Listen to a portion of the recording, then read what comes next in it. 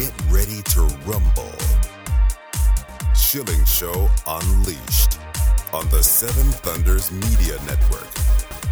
Former city councilor, husband, father, and community watchdog. Your host, Rob Shilling.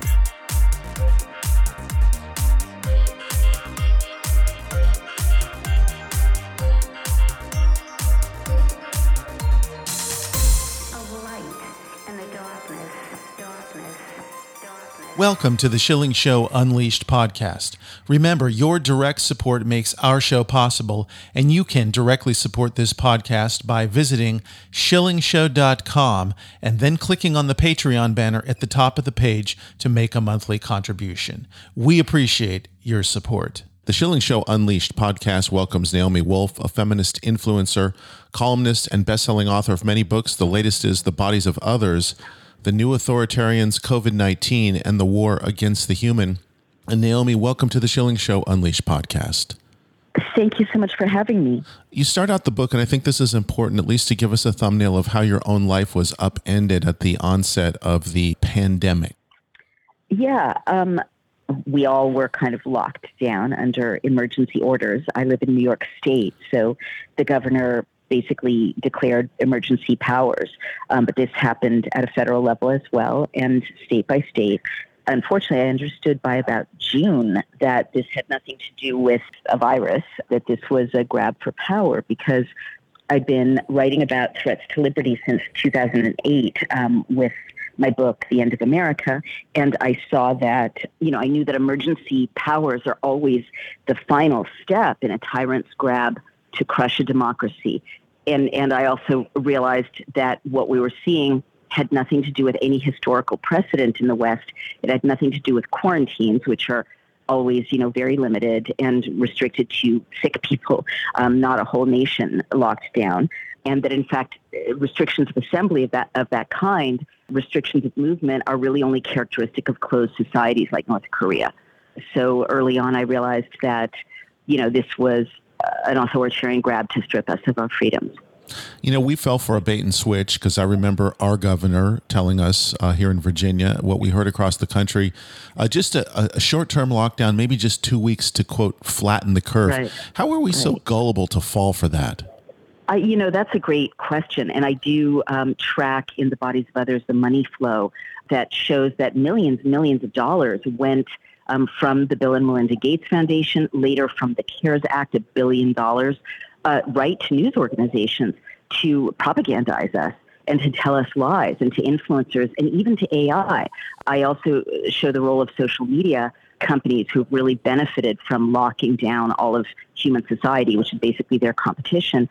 They were also amplifying this message of how dangerous it was out there, and just 2 weeks to flatten the curve. And this is making a surround sound of fear messaging.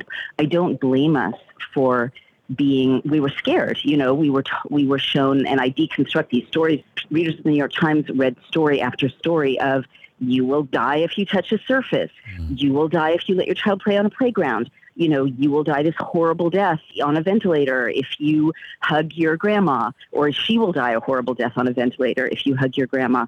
I mean, trusted news outlets, the New York Times, the Washington Post, CNN, were all amplifying things that turned out to be 100% lies. I don't blame us early on for believing that this was an unprecedented thing, and maybe indeed we had to stay apart from one another. It was completely new. They kept calling it novel coronavirus. At this point, 2 years later, especially if you have the information I give readers in the book, there's really no excuse to remain scared and submissive as they strip us of our last. Naomi, in many ways, it's like we were held captive because we're all tied into media. We're listening to the radio, and I have a radio program, and I was getting the messaging relentlessly on the radio.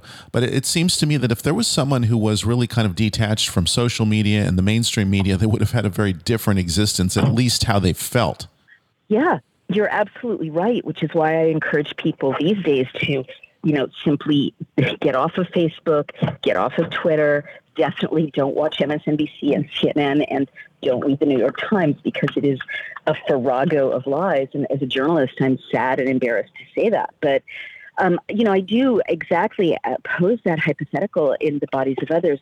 If you just think about your own lived experience in the pandemic, and I'm not saying it wasn't a real respiratory virus, it clearly was, but in my own lived experience, 2 very elderly people in their mid-80s died early on in the very start of the pandemic. And that's very sad.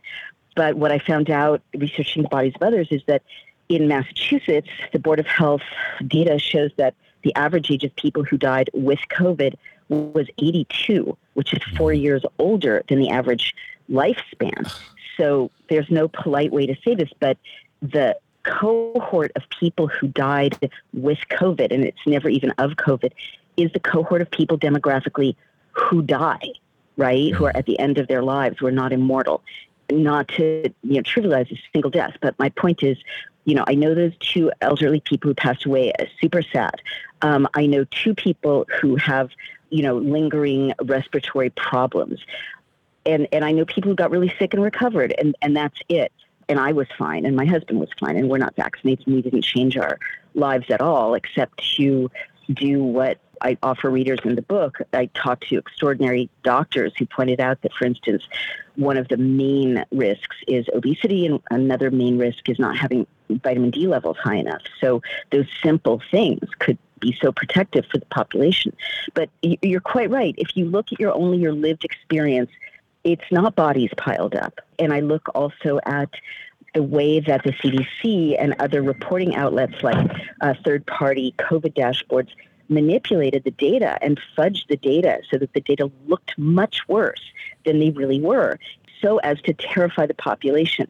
And this is something I feel very angry about because it affects my loved ones to this day. For example, all of those COVID dashboards always reported the cumulative total of infections as if it was that happening on that day. So literally you would get everyone who ever got infected for the last year and a half, but that total was reported as if all those people were sick on that day. That's just misleading. Other things include very loose definitions of infections, so that, for instance, in Oregon, where my mom lives, and she allows me to share this because she's kind of my model American who's smart and educated, but being bombarded with nonsense. The governor in Oregon defines a COVID case as presenting with a cough or a fever. So there are many, many ways in which the data were nudged and fudged and hyped and tweaked to make the pandemic seem much scarier than it was. We don't even know if it's a pandemic, right? That's why that chapter is titled The Unverifiable Pandemic. In the beginning of the book, you talk about something that is so important, and I don't think a lot of people have considered this attack on human touch, and really, as the title of the book alludes to in the final sentence, the war against the human, this deprivation of humanity from us and each other. Yeah, that is a really, really important thing for us to grasp. Again, think back on the policies and the truisms of this pandemic messaging, which have been taken as gospel. One of them being, you're not supposed to touch other human beings. It's a war on touch. You're not supposed to shake hands. You're not supposed to hug each other. I realized something was terribly wrong in New York State when the governor declared that I couldn't have more than 6 people in my home at one time, which is a total violation of my First Amendment right of free assembly. But also, I'd read enough studies at that point to know the importance of ventilation. It's not as simple as how many people are in your home, but also it's my home, right? And I was aware that, for instance, the Amish community and the Orthodox Jewish community were simply ignoring these strictures and were assembling as usual. That may or may not be wise when there's a respiratory infection going on, but that is the definition of a free society. People get to choose for themselves their level of risk. What is super clear is that many of the messages are about killing off our, the things that we do as human beings that make us stronger. And one of those is touching each other, being close to each other, hugging each other. Another one is our faces. When you say to children, you have to keep 6 feet apart, and you say to all human beings, you have to cover your faces. What you're doing there is you're killing off the advantage that human beings have together that machines can never match, at least not yet. And I'm a tech CEO, so I really understand the value of suppressing human touch and human faces when you're a tech company. The business model of these tech companies that made billions off of the lockdowns is threatened by the fact that human beings can make each other happy by touching each other, by hugging each other, boost endorphins, by playing team sports together, being in a choir together, standing face-to-face at a town hall, hugging grandma, but also human faces. An emoji cannot match what it does to people to see a smile or to talk. Human beings talk to each other, and masks make it very hard for people to communicate.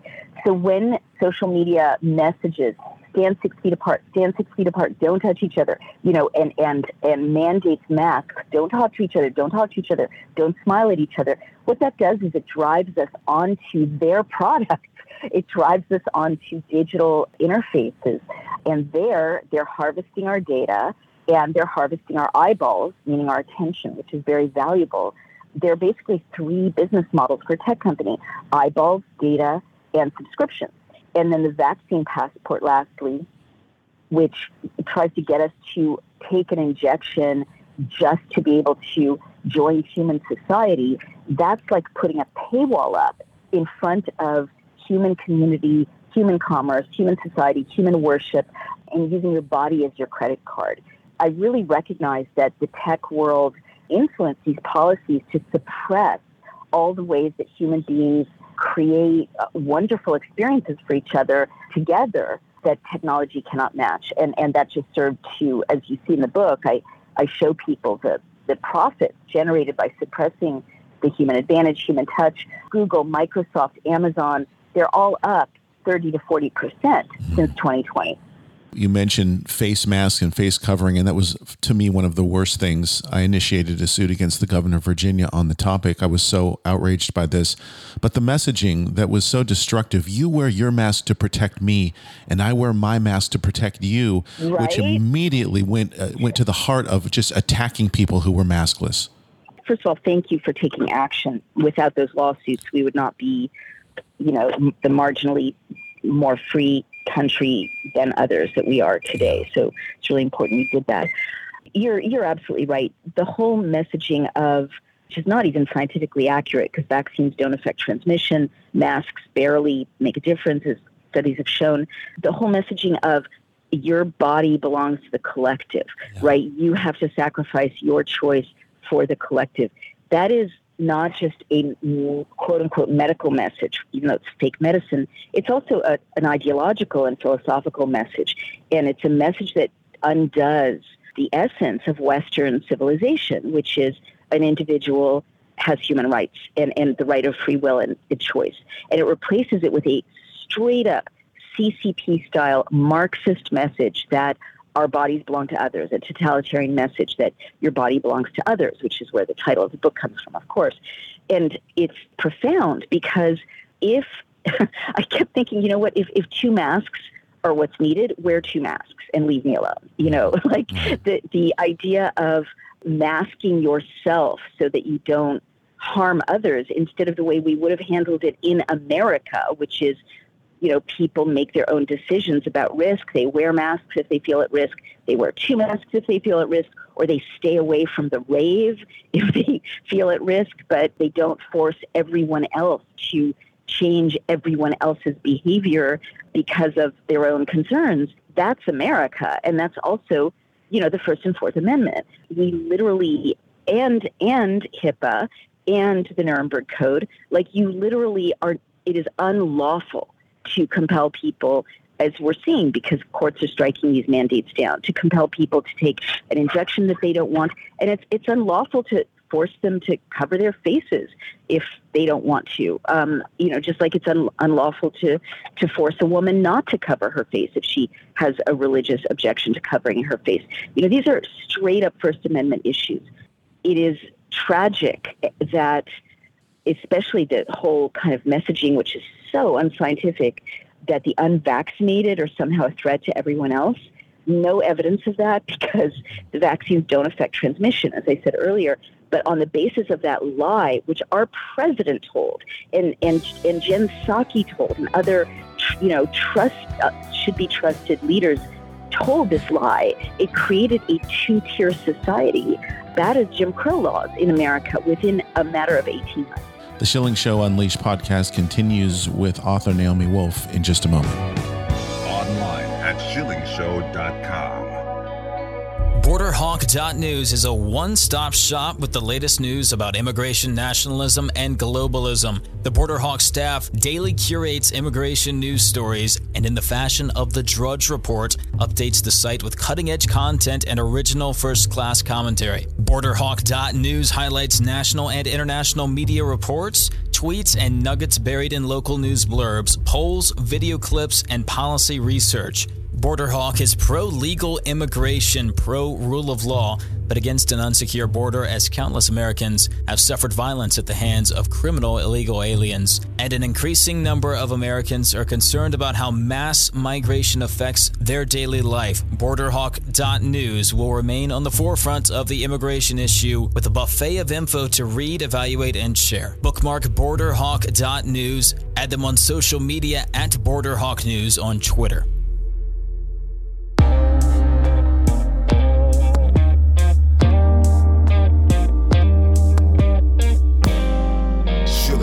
Schilling Show Unleashed.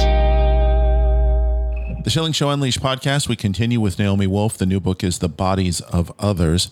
And I want to go to the school shutdown. I have a lot of problems with government schools, but this situation was just dangerous, destructive, ill-advised. What happened here to this breakdown where we thought we could just pull kids out of school for a year, year and a half, 2 years with no effect? What happened is that vast sums flowed to the teachers' unions, and the teachers' unions very corruptly. And then other vast sums flowed from the CARES Act, in which basically universities and schools were told, you can have millions of dollars. In the case of one school in my local area in the Hudson Valley, $7.8 million for a high school if you go along with the COVID protocols. And the COVID protocols include shutting everything down and distance learning for a long time with the catastrophic harms to kids, which they may never recover from. And then when schools opened up again, horribly abusive policies like forcing kids to distance, forcing kids to mask. And I'm hearing from across the country that teenagers, even in states where this is not the law, are being told they can't participate in team sports unless they are injected with an experimental mRNA injection. This is absolutely criminal, and parents knew how harmful it was, but as you and I discussed, in the first 6 months, everyone was scared. They didn't know it was safe.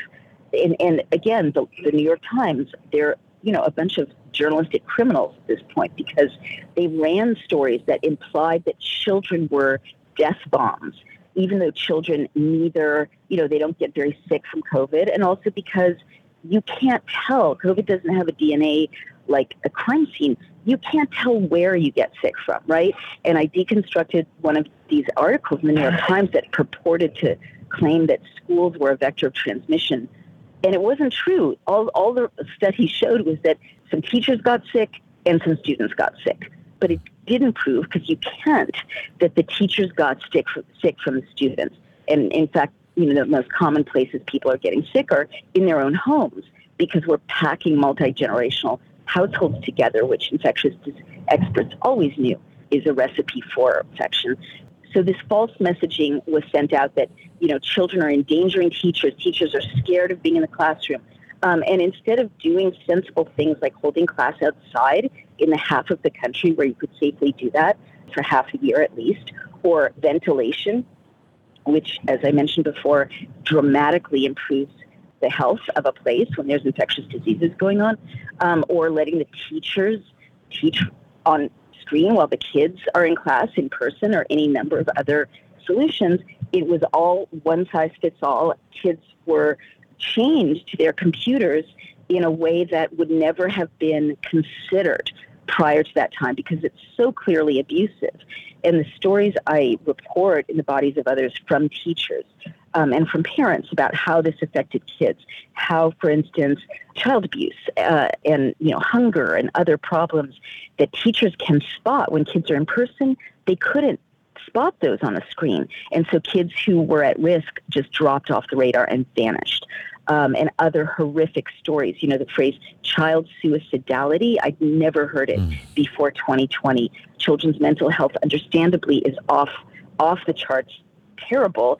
And a Brown University study showed that the average drop in children's IQ is 21 points during the pandemic, which, as you know, is the difference between normal and brilliant, or in the other direction, normal and impaired.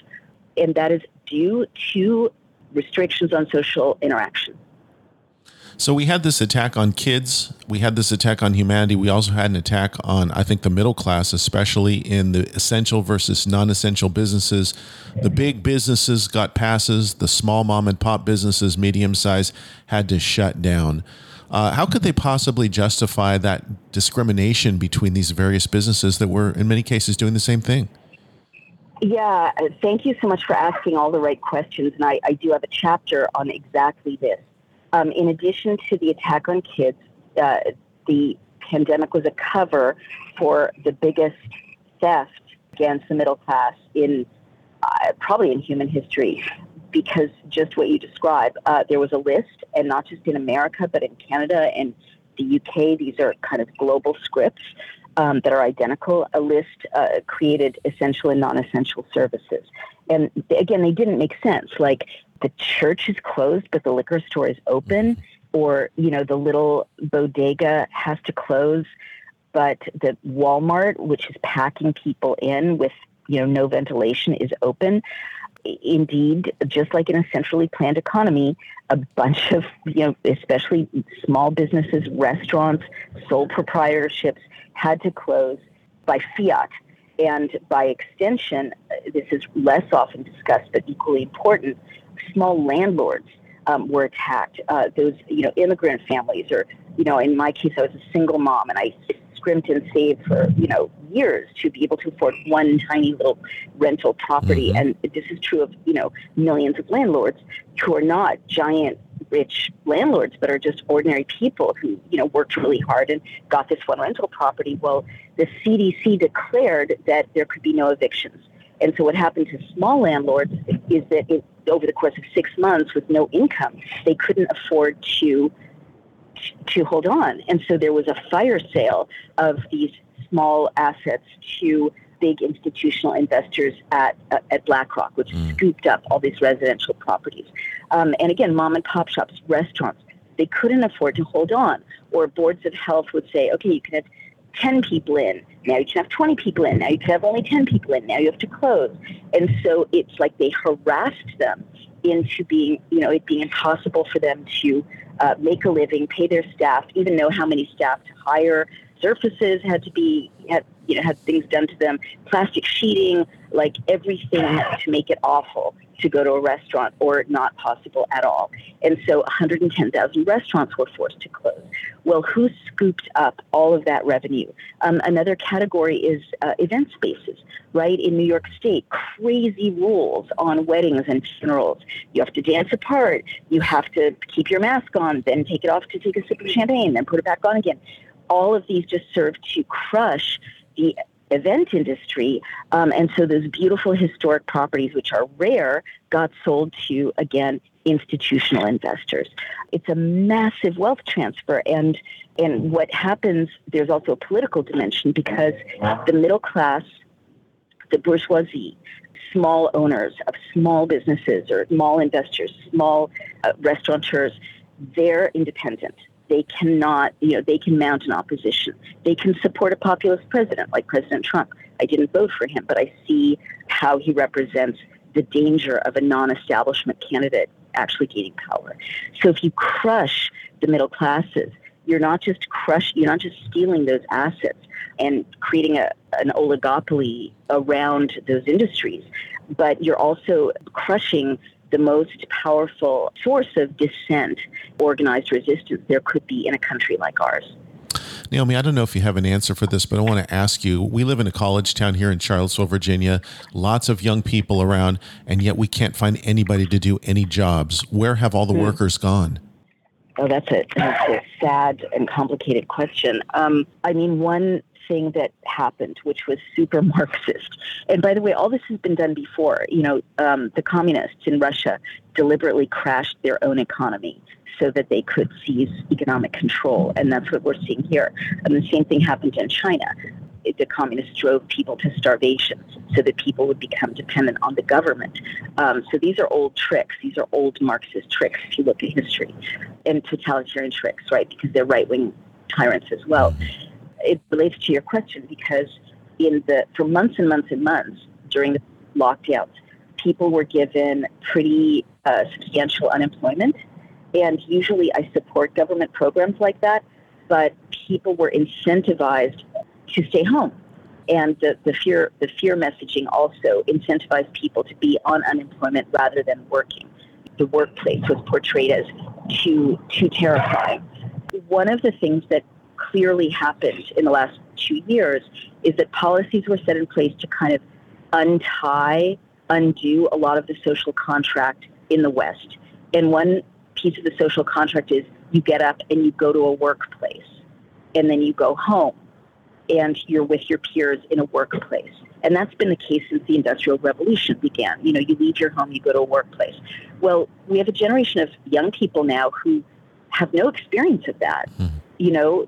They've never had to get up, get on a bus, or get in their car, or walk to work, be at a workplace all day long, go home, right? Mm-hmm. And so if they are able to not do that, there's no stigma, there's no reason not to.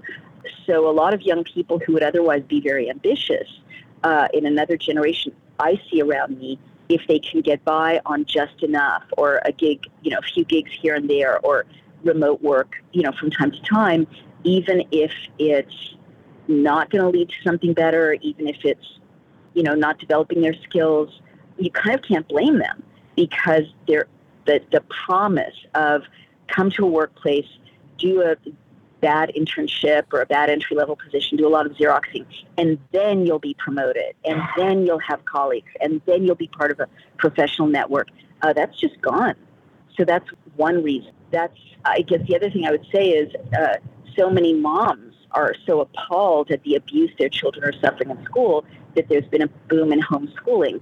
So the women, there's been a mass exodus of women out of the workforce, which as a feminist, for decades, people have been like, how do we get women into the workforce and make sure they're equally paid and so on? Well, that's all out the window. Nobody cares about women, right? Suddenly, and all those skilled, highly educated, trained women, or women in the working class with their skills and their resources, they're all lost to employers because they're at home trying to homeschool their kids.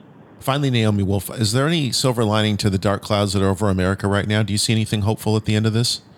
Well, what's hopeful is that you and I are discussing this, and millions of people are paying attention and wanting to have this conversation. I think we're in a war. It's an undeclared war. So I don't want to sugarcoat how serious this is. We're about to lose our sovereignty if the World Health Organization goes ahead and has the United States and 190 other countries as signatories to this treaty that they're proposing. But what's super hopeful is the people of the United States, if they understand how serious this is, I do believe, and I'm seeing, that there's kind of a grassroots movement that has formed that transcends left and right, people from all walks of life, all races and backgrounds, joining together to save our country, save our republic. And I see that happening in democracies across the world. So we just need to stay the course and be patriots. But it really is, 1775 again. Naomi Wolf, if people would like to follow you online or get a copy of your new book, The Bodies of Others, how can they do that? So you can order my book on Amazon, or even better, go to your local bookstore and order it there. Order on IndieBound or on dailycloud.io. And you can follow what we're doing on dailycloud.io, and I'm Dr. Naomi R. Wolf on Getter. It is such an important book, and I hope everyone takes the time to read it. The information will astound you. Naomi Wolf, thank you for joining us today on the Schilling Show Unleashed podcast. Thank you so much. That concludes another edition of the Schilling Show Unleashed podcast. Visit us online at shillingshow.com, where you can directly support this podcast by clicking on the Patreon banner at the top of the page and making a monthly donation. Your support is essential for the continuation of the Schilling Show Unleashed podcast. Until next time.